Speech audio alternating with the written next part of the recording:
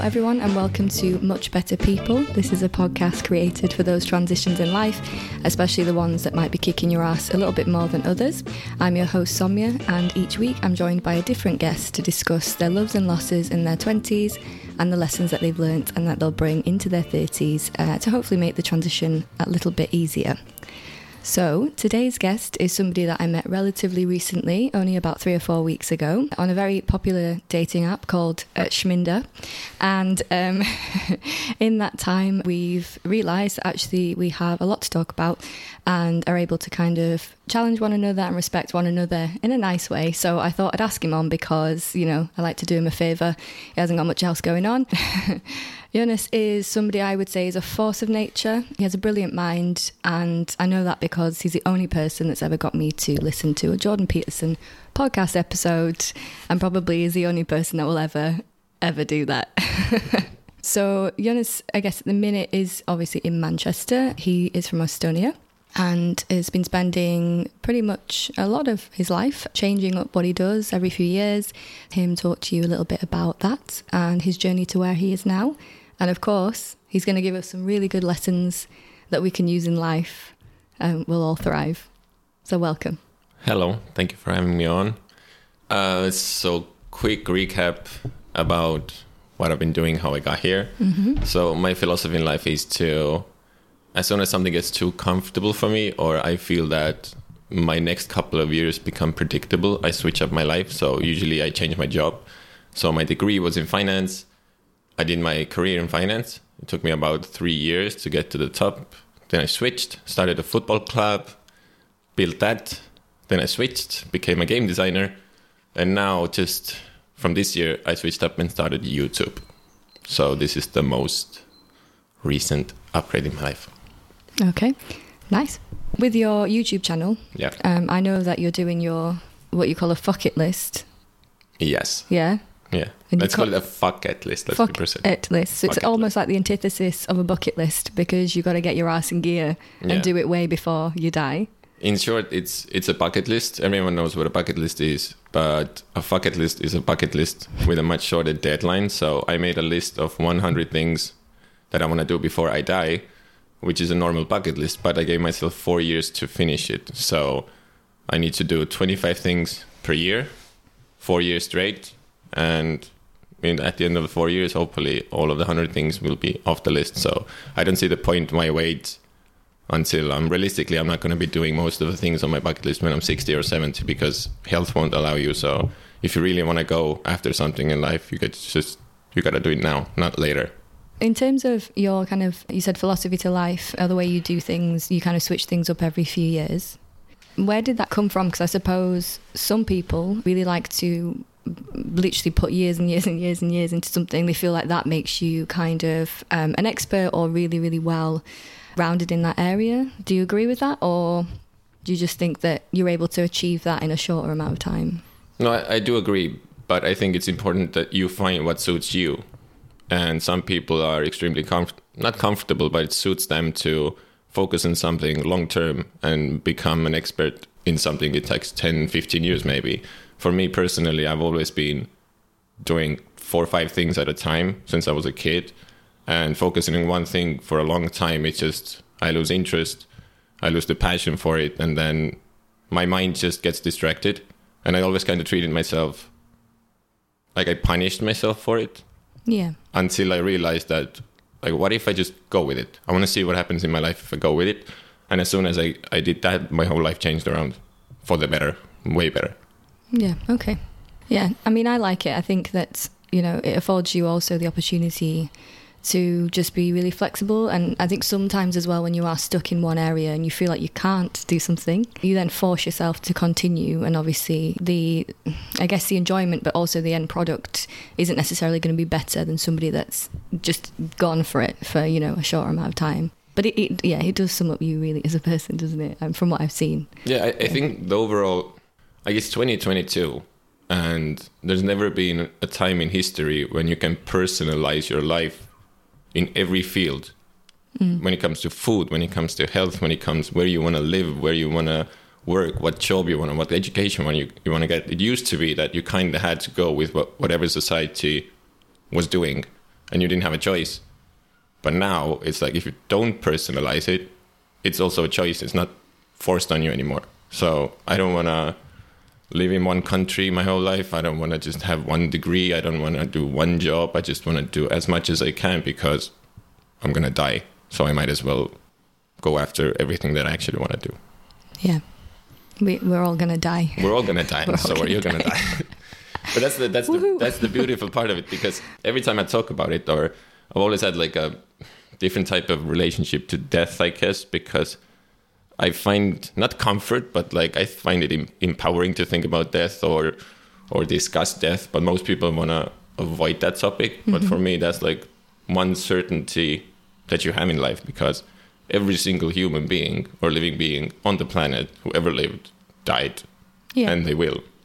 And it's like the inevitability of it is kind of, it sets you. It clears your mind, because if you avoid the topic or you don't want to talk about it, you're kind of living in this world of illusion, I think. And then usually people wake up way too late in their 40s or 60s or 50s when they're like, oh my God, my life is gone. What did I do? Yeah, no, I agree. I think death is one thing that literally unifies every single living thing. So, yeah, I think it's a good philosophy. Yeah. This podcast I created, as I said at the beginning, to talk about transitions in life, because I noticed that a lot of people around me were especially struggling, obviously, with the pandemic as well.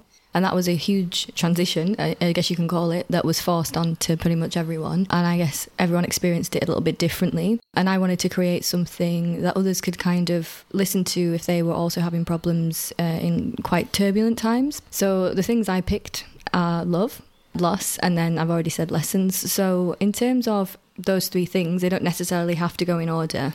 But have you had to think about one of the things you talk about maybe to do with love or loss in your 20s? In my 20s, I mean, let's go in order. I like order. You like order. You're orderly. So if we take love, I guess I'm a very detail oriented person. So once we drop something like love on the table, my brain goes like, what do you mean by love? Like, what's the definition of love to me? What do I think the definition of love is to other people? What do I think it actually is outside of, let's say, just even mankind? Because everyone makes it extremely subjective what love is. If I talk about love with you, we use the same term, but we're not talking about the same thing. If you talk with your mother, or I talk to my mom, love is a totally different type of thing. So I guess I would say that, what do you mean by love? And then I can answer the question.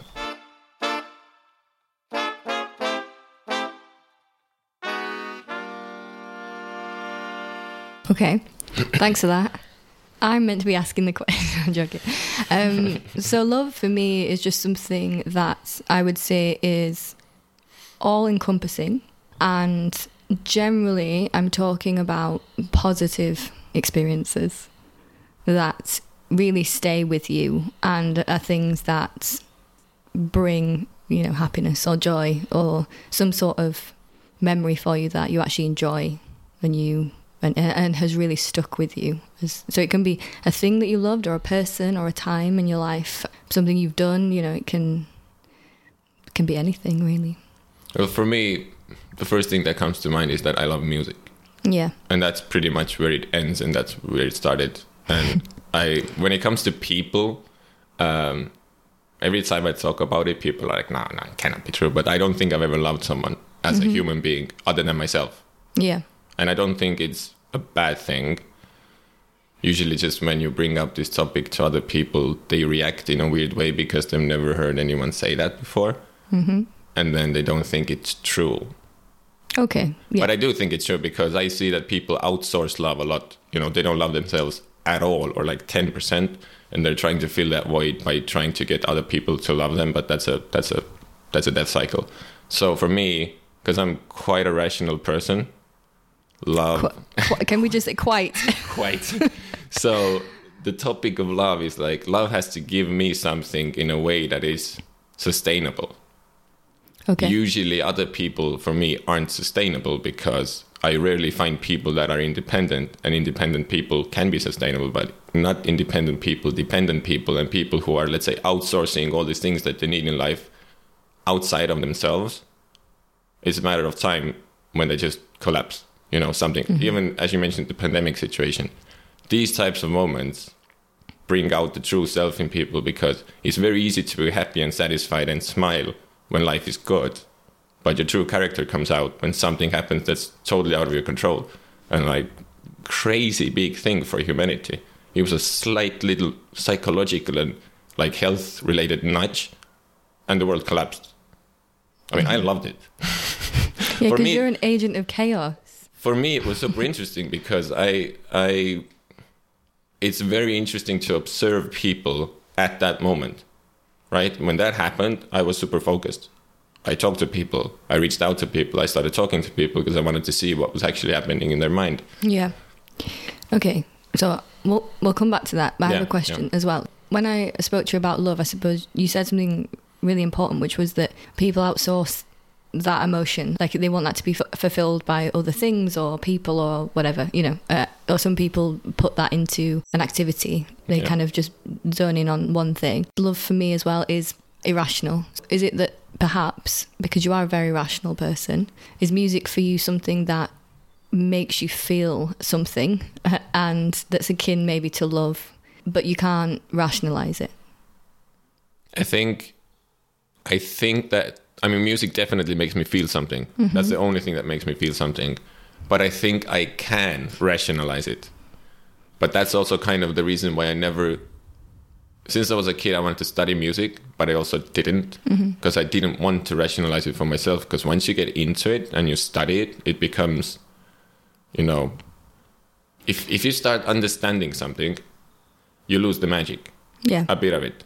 So, I mean, magic literally, because I do magic tricks as a hobby. It's the best example for that, because the only person that enjoys the magical part of it, is everyone else other than the magician. Yeah. Yeah. The person that knows how it works only gets the joy of performing and to share that magic with them, but they lose that part pretty much forever. Yeah. It's very rare to experience that. Yeah, that's true. Okay, so you perform magic, and what do you enjoy when you perform tricks? Like, is there something in other people that they show you that maybe you don't have because you understand it and you know it's not actual magic? I think magic is like a small game, like a minimized life, because it's extremely balanced, because the art itself is extremely rational. Everything that happens is planned, under control, rational, and based on psychology, human behavior, and just sleight of hand and stuff like that. But how people perceive it is everything opposite of it, because they don't understand what's happening. And if they don't understand, your brain goes to emotions. Because if you don't, I think there's an extremely strong correlation between knowledge and emotional reactions. The more knowledge you have, the less emotional reactions you'll have. And magic demonstrates that extremely well. I can do a simple card trick. If there's one magician in the audience and 100 people who aren't magician is going to be like, oh, cool. But the 100 people can go like, oh my God. Yeah. They have magical skills. But it also happens in daily life all the time. So what's an example of that kind of happening in daily life? Let's say you break up with someone. If you understand what happened and why that breakup was necessary, sometimes one person can and the other person maybe doesn't. You can have one side that's like calm and the other side that reacts emotionally. But pretty much everything in your daily life, even a conversation when someone, let's say, is having a podcast, and if the topic gets out of hand, or people feel cornered, or they feel that the topic is not their speciality anymore, they can start reacting emotionally in a way, and even get aggressive. That's also why people often, when they lose arguments, they go to emotional aggression or passive aggressive behavior. Yeah. So they try to compensate for the lack of knowledge. Yeah, that's true. Look at the politics in the States. Politics here. Yeah, later. Okay, so music. You would say you love music. Yeah. That's, I guess it's the only thing where I can say it without feeling that I'm lying. Okay. Or at least not being 100% true. So everybody else in Joonas's life, fuck you. They know. It's a joke. No, it's not a bad thing. It's just like I'm very. It's a you thing. Yeah, I'm very pro honesty, and like I did probably like 20 years of my life. I did that. I said things to people that they needed to hear because I thought it was the right thing to do. But eventually, you're like, what am I doing? Because the funny thing, they're also gonna die if they're older than me, probably before me, and it's like, who are you lying to then? You know. At the end of the day, you're gonna be at the end when you're old. You're gonna be faced with the truth, anyways. Yeah. Probably on your deathbed, and then you're gonna evaluate your life in a couple of seconds, and you'll know exactly if you were truthful to yourself or not. Yeah, definitely. The other thing about you then, which I appreciate, is that there's never a question of if you're being honest. So, and I guess I've got off lightly so far. So, in terms of music, again, if we bring it back, I know Michael Jackson is somebody that you. Who's that? Just adore? I don't know. What's the word? I know you love music generally. Respect. Yeah. Like authentically respect as a human being. Yeah. Would you say he's one of the first artists that you ever saw that struck something in you? Like you watched on your tiny TV and... For sure. I mean, I remember I was like 6 and my classmate had a cassette and then he borrowed it to me and I was like, oh, I mean, it was bad, so it kind of looked cool. I was like, I can't wait home to fucking play it. So I went home, put it on, pressed play, and then Dirty Diana started. And I just remember that was the introduction, and I was just done. I was in it, and I've heard that song probably like 5,000, 10,000 times. And the thing is, what got me was that, I mean, I'm detail-oriented now. I was detail-oriented person as a kid. And it's just the amount I understood, even as a kid, that the amount of effort that went into every song, because I could listen to the song over and over and then discover more things and take it apart, and you listen to it again, you're like, Jesus Christ, something new. Mm-hmm. And that's what really like pulled me in, because I mean, most music, pop music is like the average person. What you see is what you get. Yeah. It's true. Don't hate the messenger. And it is true. Yeah, it is true. It's like fast food, bland taste. I'm McDonald's. English food, bland taste. Okay, I'm not gonna go there. Anyways, so what really pulled me in was that it was different and it was like in depth, and you could understand that he didn't create music for other people only, in the sense that I'm gonna create something that other people will like, but he had to do it perfect for himself. Yeah. And that really got me, because that was, I think, my first introduction to like world-class perfectionism through music. So I think it's a combination, really, isn't it? Because you said that even as a child you were very detail-oriented. So seeing somebody manifest that, and it's absolutely incredible and really successful as well, must have been like maybe a moment of reflection for you, even though you probably wouldn't have thought about it like that because you're a child. But maybe, I don't know, you're a bit insane. So maybe 3-year-old you was like, oh, yes. I mean, I mean, when you're 6, I guess the different thing is, even when I think about my past, everything that's music related has an emotional trigger in it. And if I think about other things, like, I don't know, people related stuff or school or something, they're just like data. But everything related to music has something in it for some reason. So I don't know exactly why that is, and I don't want to know, because I want to have that, joy in life, I guess. Yeah. And I can't say what my exact thought process was when I was 6. I just remember the moments where my light bulb went on. Lovely. So lovely. I really like that you brought music as one of your loves, because it's not necessarily something I've had yet. And I would probably say that if I was to be interviewed, which I will be at some point on my podcast very soon, that would definitely be one of mine. And I think that when you talk about death unifying pretty much vampires exist, everybody in the world and every kind of living creature, I would say music is another one for me, because I like and enjoy and love so many different types of music. I mean, even when maybe I don't necessarily connect fully personally myself, I can still appreciate parts of lots of different types of music. So I think that helps me connect with lots of people.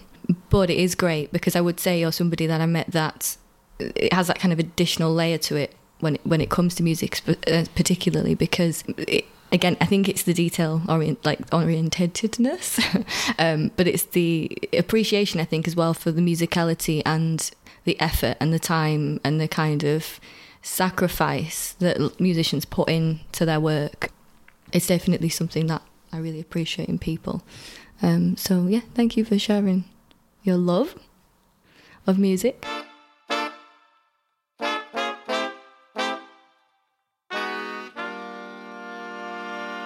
I guess thinking, when we kind of talked about it before, as soon as I said love, loss and lessons, you were just like, they're all related. And I was like, yeah, that's what seems to be happening. So losses, what would you say, again, is something that you perhaps lost in your 20s that really sticks out to you, or, you know, has made an impact on you now? I mean, my mind goes, first place where it goes is death. But I guess I've been fortunate enough not to be surrounded by death and disease and horrors, because probably God loves me so much. But but because you love yourself so much, and you are God. I know I am extremely lucky, but I mean, but even when I've had like friends die, they haven't been like extremely close friends. They're just people that I know, and it doesn't really hit me in a way that like it hits other people, probably because I have a very friendly relationship with death in my head, because I've really, really thought about it, and death is a part of life, and when it comes, it's kind of, yes, it's horrible, but it doesn't take me, you know, it doesn't take me down. Yeah. So in a weird way, I'm kind of expecting someone close to me to die, so I'll see how I react. Which is a horrible thing to say, but it's true. Okay, so death is a big one. Sorry, what were you going to say? I'm saying it's like my family members are not very happy when I say that, because I have. Anyways, yeah, but death is not related to loss to me. I guess there's just one example. So when I was 6, I discovered Michael Jackson. When I was 7, Michael Jackson came to Tallinn to perform for the first time and the only time. I was 7 years old. Of course I wanted to go. Of course no one took me. So like I grew up just, you know, his music was kind of my savior. So it's like, I know it's a very distant and impersonal relationship, but it is still kind of personal. And when in 2009 he was supposed to have his last tour, to have 50 concerts in London at the O2, I just bought the ticket. I took a loan to buy the ticket and the flights and everything. Wow. Like I went to work during the summer because like I had to be there, and I went with my good friend who is also a very, very, very kind of a crazy fan like me. And then 2 weeks before the tour started, he died / was murdered. Let's be precise. But that hit me. Like that's probably the closest I've been to almost crying when someone dies. Because it's not about him in the sense that I don't know him as a person, but it's what he represents to me and what was taken away, so close to almost getting what you want. So, and even overall, it's just every time a musician dies that I want to see, that hits me like way harder than anyone that I know. Yeah. Yeah. So I guess that's, and the other thing with loss, I would say, is time. I'm extremely conscious of losing time or not being efficient with your time. So if you say what I lost most in my 20s, time. What I will lose most in my 30s, time. And eventually you'll literally run out and then you'll die. That's a fact for everyone listening. So yeah. So watch out. Watch out. Sooner than others. You can run, but you can't hide. From Joonas. Yeah. Okay. With losing time, what are the things that come alongside that you feel like you've lost in your 20s? I guess it's a part of life, but I think everyone does it, that sometimes you know what the right decision is, but you just delay it. Like quitting that shitty job, or quitting that shitty partner, or leaving your country, or there's always something keeping you, you're just waiting life to corner you so much that you're going to be like, oh, fuck this, and then you go. Yeah. So when you still have that comfort of having excuses or thinking about it, or, something has to go really, usually people make the right choice when something bad happens. Like, I don't know, something happens to your health, people start making much better choices immediately because they lose the illusion of time. Someone says you might have 10 years to live. They make they get rid of the wrong people. They get rid of everything that they don't need because they know that their time is limited. So I think in the beginning of my 20s, I definitely was in a relationship that could have lasted way longer. And I knew exactly when I could have ended it, but didn't, because I was like, I'll just put the extra 20% in, but that's a waste of time because I wasn't winning anything from it. Yeah. But she was. I was just about to say, and neither was she. No. Come on. Yeah, so I guess time is actual measurable loss, both emotionally and physically, because you will never have it back. Yeah. Well, thanks to medicine, at least, like our life expectancy is so much better now that we can live up to 80 or 85 or 90 or even 100. Even if I'm going to be 60, maybe some medical invention is going to give me extra 30 years. Right? I have no doubt. You'll be 90 in fucking night. Oh, for sure. No, I'm just going to lay there. No, but it's I think it's bad in a way because life expectancy is going up, but I don't really see people doing much with their time. Yeah. They're just they're pissing life away because... Sorry, no, I actually think that's valid, but it just made me laugh the way you said it. Yeah, because it's I don't know, whatever you have too much of, you appreciate per unit less. Yeah. And if you know that your life expectancy is 50 years, right, you're going to be like, oh shit. And if you know that you'll be like, oh, I'm going to live to 120 and then I can tweak my genes soon, it kind of takes the pressure away from putting in effort all the time. Yeah. This is very When do true. you think you're going to die? I'm going to die when I'm 70, everyone. Do you know the exact date? 12th of July. It's going to be sad because I want to die on my birthday, but it's going to be just 4 days early. Just to really fuck me over. That is disturbingly precise. Yep. Thank you. No, I agree with all of that. I think that time for me is one that's very scary to think about losing, as you've said. And it's for me personally, I suppose that resonates because I've done very similar things to you in the sense, or, well, I guess to a lot of people, of, well, you just try a little bit more. And then if you try a little bit more, the outcome will change. Spoiler. That's called wishful thinking. That's wishful thinking. And it never works. It doesn't. Don't see the best in people. Yeah. The advice that I give people is that, not that I think it's the right thing to do, but I just see that people are doing so much of the opposite that this advice works. So the advice is, if you meet someone, just treat them okay, but assume that they're an absolute asshole. And they need to prove to you that they're not. Because people do the opposite. People are like, oh, everyone's nice. Everyone has their, they want good for you and blah, blah, blah. No, they don't. Look at your family. Every single family is abusive as fuck. People just don't want to talk about it. If you put family meetings, it's like a circus because everyone kind of knows each other, but they don't.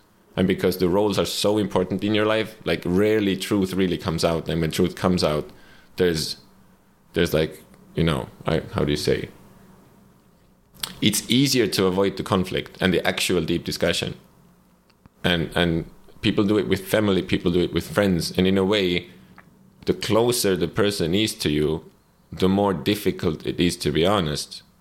Because then you're going to have the consequences tomorrow. And that's why people feel extremely free to be honest with me, because I'm just a random guy that they just met. And then they open up because they need to and they want to. And they think there's no consequences. That's what they do with me, and then I make them come on my podcast. I wanted you to invite me. I know. I actually knew you have a podcast. That's why I was like, oh, that's the girl with the podcast. I did not put that on my profile, thank you. But I know some people who know some people.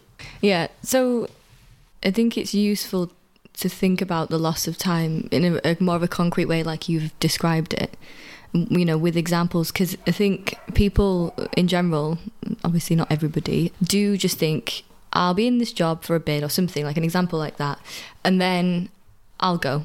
And the reason I bring that up is because I've done that. So, I mean, I love my work and I'll continue to do that as a career, I hope, and I think, because it's, you know, I really, really enjoy it, challenging.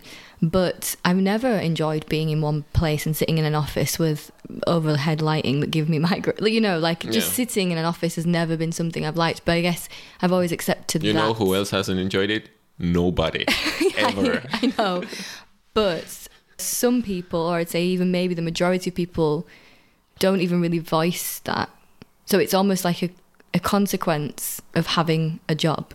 So I'll complain about it because I know I don't like it, but I started to be really annoying because I wasn't doing anything to change that. So I think there are like layers of recognizing when you're losing something, and it's just if you're able to pull it, firstly recognize it and pull it to the forefront, and then actually do something about it. But it's been kind of motivating, I suppose, meeting you in the sense that I already had the plan, so I already knew what I wanted to do. But I did kind of, the pandemic happened, and then, and you just kind of keep making, I guess, coming up with reasons that you can't do something, or responsibilities that you have. But yeah, no, I think reflecting on that, I've also lost time and can kind of relate to that. So I'm excited to not lose any more time. Well, one question, what do you expect to gain or win from this year? Okay, let's from next year, whenever you're gonna fuck off, yeah. What do you expect to gain from that? Sanity, health. That's very good. A life. Latest research has shown that having a life is important for your health. I would say sanity in the aspect of, I think I am myself now, obviously, but I think I can embrace other things about me that maybe I wouldn't hear because you shouldn't, or it's not really that acceptable, or maybe I don't really know how. But I think just a bit more of a peace of mind, and also being forced to solely rely on myself, essentially. Yeah. Because here, obviously, it's easy, you have family, you have friends, you have people around you, which is great.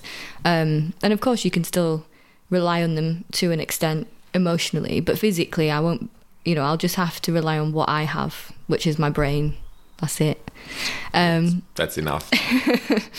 And yeah, so I was joking a bit, but sanity is one. And health, I think, is another, in the sense that it's just England, isn't it? Like, it's shit. It's just... Let's be direct for a while. Your food is shit, your weather is shit, your culture is shit, and nobody talks about it, and everyone's too polite to criticize it. Exactly, we say sorry all the time. How many times have I said sorry? Even the bus is out of service, it says sorry. Not in service. But it's like, there are good parts that I like here. But there's Name one. Music. You do have concerts and stuff. I don't really like the people who go there. But there's something in the UK that you can't really criticize anything in public. Yeah. And I experienced the same thing in Norway when I was living in Norway. And it's this, welfare countries are kind of like there is no such thing as a fucking welfare country. The most rich countries are the most unequal countries. Just take a bus to any suburb. Yeah. Or just leave the biggest cities. Like if you're in Norway, people have this ideal of Norway. It's fucked up. And also nobody talks or criticizes that. Yeah. And here I see a bit of a similar thing. I always bring this comparison. By the way, UK, I call it useless kingdom now after living here for 6 months. It's debut album is out soon. Losses, I feel like we've covered. Back to the point of the podcast. Yeah. No, that's fine.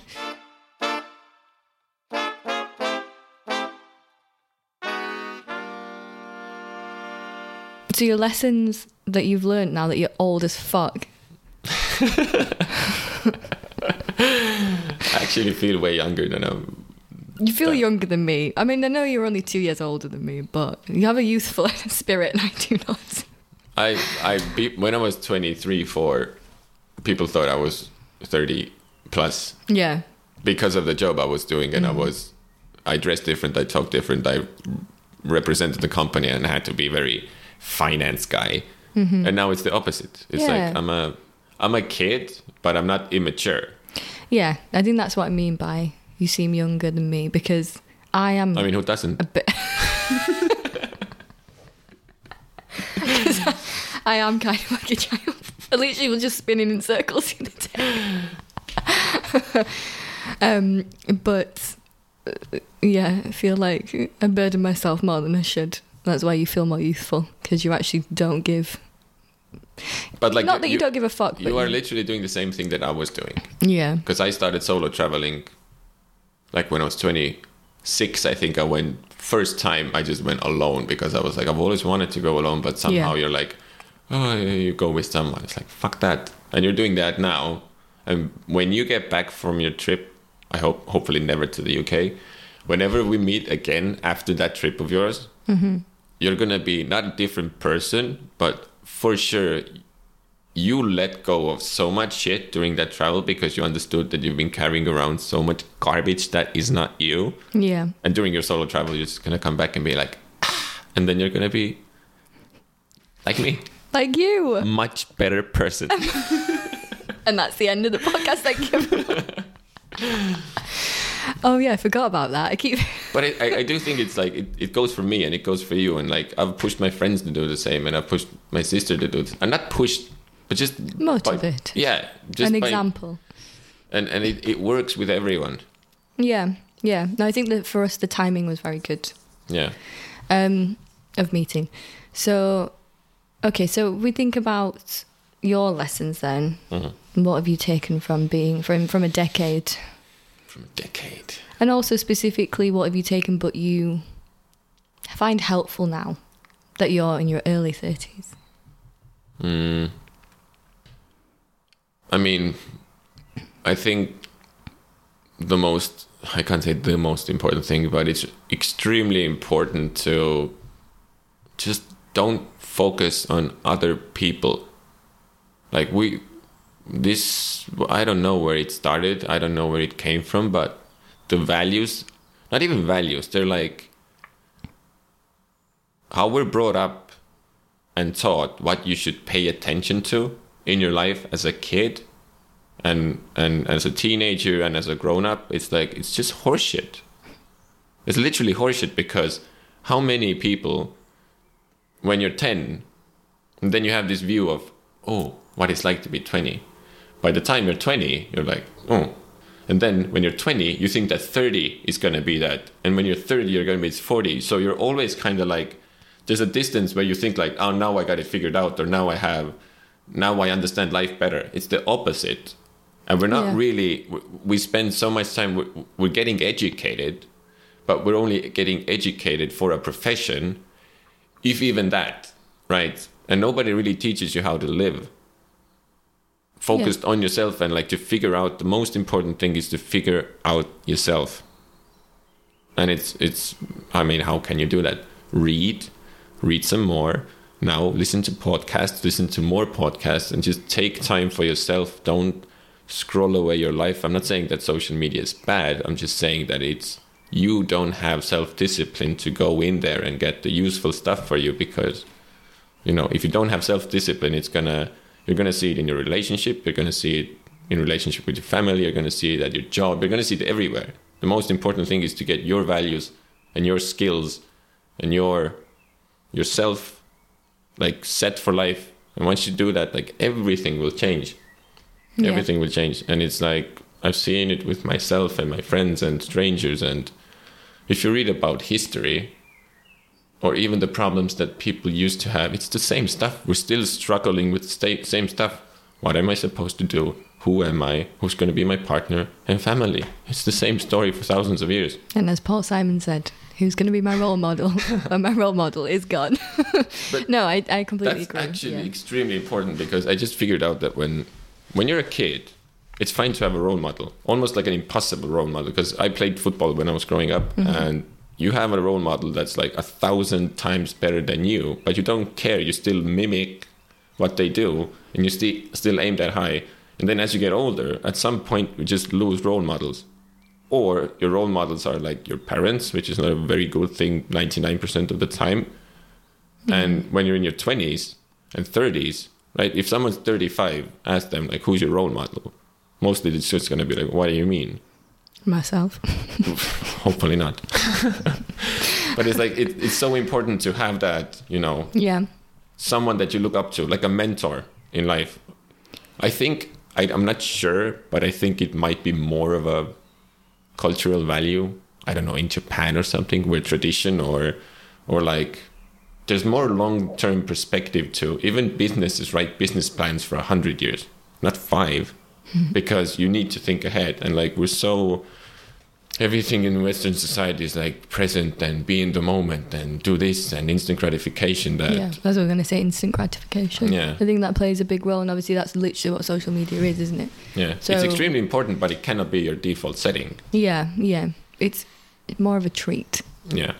But I think when you said about reading and listening to podcasts and things like that, I mean, it is very important. And I suppose one of the things for me was that when my value system did break down at a certain point in, a couple of years ago, I realised that I was reading less, I was learning less, I was reflecting less, was spending less time alone, which is really important.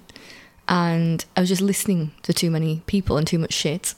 Yeah. So I kind of tried to strip a lot of that away. And one of the things was to get rid of social media, read more, which I love to do, and I've loved to do since I could read. No way.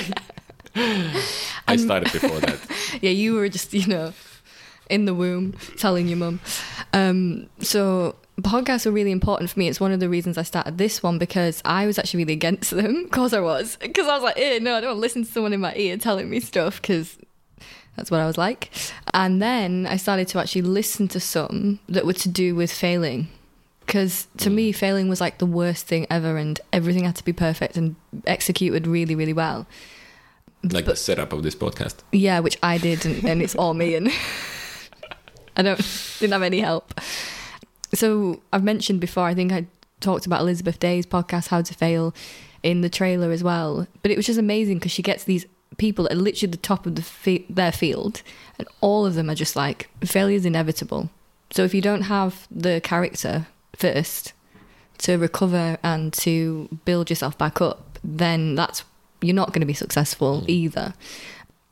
So then that just kind of slowly started to unpick something, and I guess I kind of always sort of knew that, and it was expected, but I hadn't really put the time and the energy and the effort into actually saying what I feel, like what I really feel and think. And even now I don't really, I hold stuff back because it's rude. I'm sorry. But yeah, no, I think your kind of lesson there is just really, really important, and one that everybody can take and apply and needs to. Yeah, I think I went on a bit of a rant, which is what I usually do. But it's like, I mean, that's kind of how my mind works. You can ask me a question, and then it takes the next step and the next step and the next step, and then I'm like, what was the question? But somehow I end up somewhere. Yeah. But to put it like maybe more in a practical way, I would say that I'll mix it with something that you said. Like, don't listen to random people's opinions because they're random people. And also, don't listen to the opinions of people close to you, because they have an agenda with you. If your mom tells you, no, stay home, she tells you that because she wants you to stay home, right? Not that it's best for you. So I have this new kind of thing that I've been playing around with for like 3-4 months. And it's like a practical way to help you make decisions. And I use it all the time. So it's just 3 questions. What do you want? What do you need? And what's best for you? Those three things are super different. And if you are, let's say you quitting your job and going to travel, is what do you want? What do you need? What's best for you, right? Mm-hmm. You know, definitely it is best for you. That's definitely what you need in a way that you said. You don't feel that you want to go. You have to go. Yeah. And the one part, you definitely want it, but also want is usually where the fear is. It's like, oh, maybe I should stay, you know. Oh. Mm-hmm. And when you take something superficial, like, I don't know, want is like in the moment sometimes, and best for you includes like, yes, you might be suffering for some time, but you're going to be better off in the future. Mm-hmm. So I use it to make much better decisions. Fucking hell. You've done more advertising for this podcast than I have the whole time I've created. She pays me. I do not. Nobody does. He pays me. I think that's really important, and that's a good lesson, I think, to end on, unless you've got any more lessons for us. I might drop a question for you. Yeah, go on. Let's see where my mind goes. Just a random idea. In your 20s, what would be your advice to people listening? What they definitely should not do, or they should avoid, or be careful with, you know, be aware in the 20s.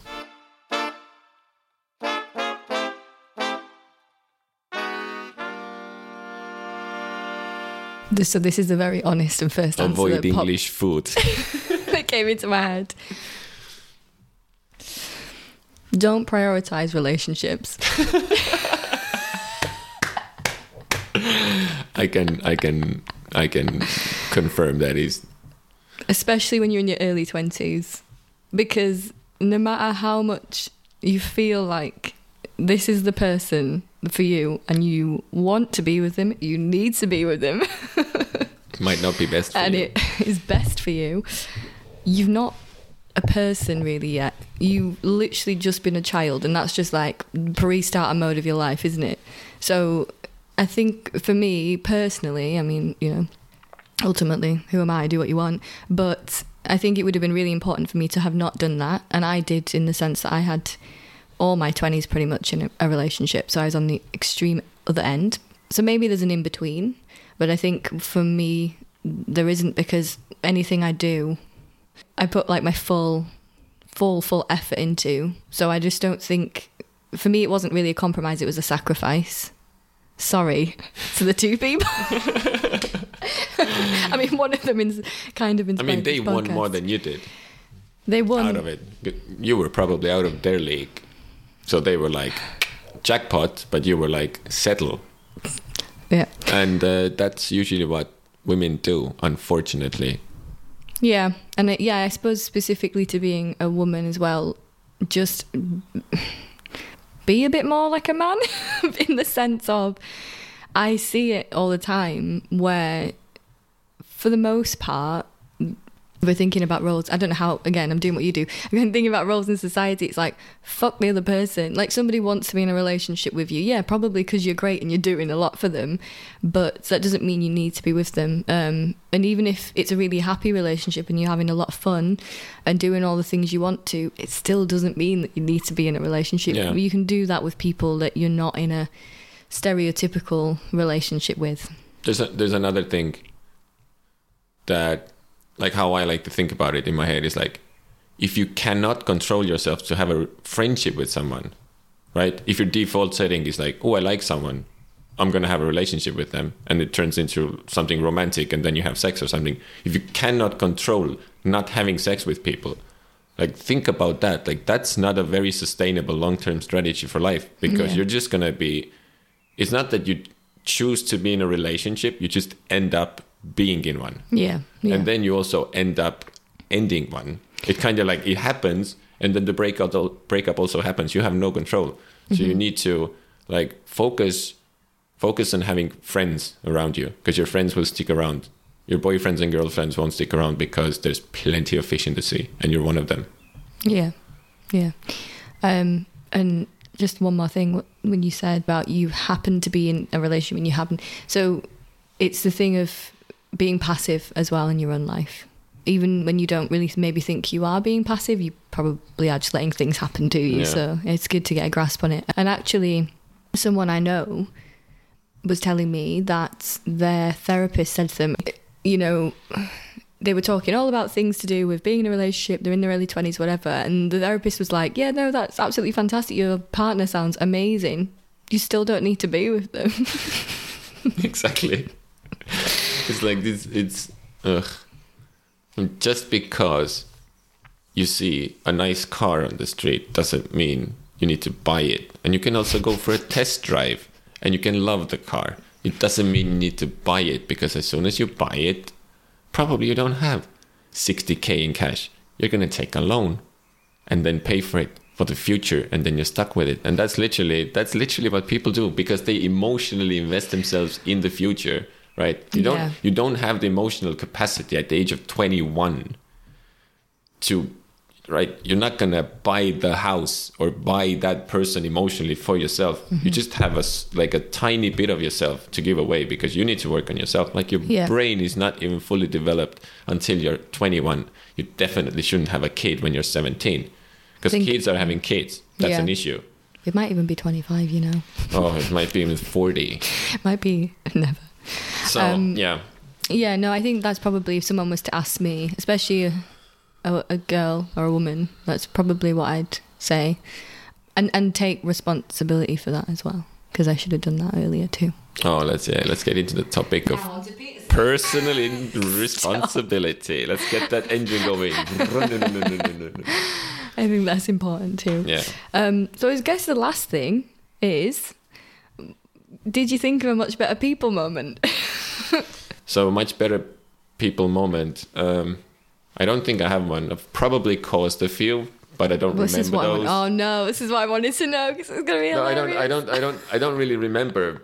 I would say that I feel like you're more of a person to inspire this podcast than to do this podcast. But I think I probably caused a few moments when I was younger, because when I was younger, I was like, I didn't really understand social dynamic that well, and I pushed, verbally way further than I should have. But now I have it under control mostly. But like, I am fully aware of what's happening, and I don't try to on purpose hurt people. Of course, yeah. In a way. And we discussed also that those moments are in a way only possible when the person authentically doesn't even understand what they're saying. They think it's fine to say it. Yeah. That's what makes them more tragic, because they're not even actually trying to hurt you. They're just so clueless. Yeah. If I say something like that, I do it on purpose. So it's not the same. It's not the same. I can't wait. But probably in a weird, fucked up way, even me saying that, I'm trying to teach you something. There you go, ladies and gentlemen. Joonas has taught us so much today, and it'll continue. I don't think I have. No, I appreciate you coming on. I think that your just way of being and living and perspective and everything is going to be very different to most of my guests, and obviously they'll be different to each other. And also, you're the token man, so... Yeah. Well, a little bit self-promotion. If you want to keep an eye on what I'm doing, then go to YouTube. I'm not a good podcast host. I never said I was. Just delegate it to me. So tell us about your list as well. Yeah, the list. So the little next YouTube project I'm doing is called Before I Die. Surprise, surprise. And what is it about? It's about all the things I want to do before I die. As I mentioned, I made a list of 100 things. This is a bucket list. I set myself a deadline of 4 years. So I call it a bucket list. And right now, that's literally what I'm doing. I wake up. I don't work at a 9 to 5. I don't focus on anything else. My logic is that I want to wake up, and my daily life has to have the things that I actually want to do before I die actually are meaningful to me. So in that YouTube channel, I'm going to make one video per challenge that I'm doing.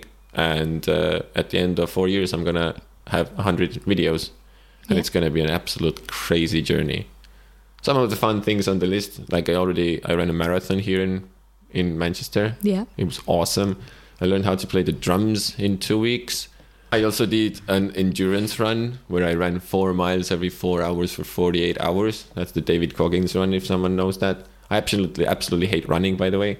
And some juicy things. I'm going to start a podcast. I'm going to write a book. I'm going to release an album. And my favorite one on the list is to go to space and look back at Earth. I was going to say my favorite one is to start a cult. Oh, yeah. That's also, that's to start a cult, yeah. And also to start a conspiracy theory. I have different reasons why things are on the list there. So... yeah. No, it's great. And you can check that out on your YouTube channel, which I will link in the bio all by myself. Yes. Joonas obviously will also have a Instagram post, and we'll be tweeting about his episode. So we'll link all his kind of social media shit. And then that's it. On that happy thought, I would like to just say one more thing. Thanks. Bye. Bye.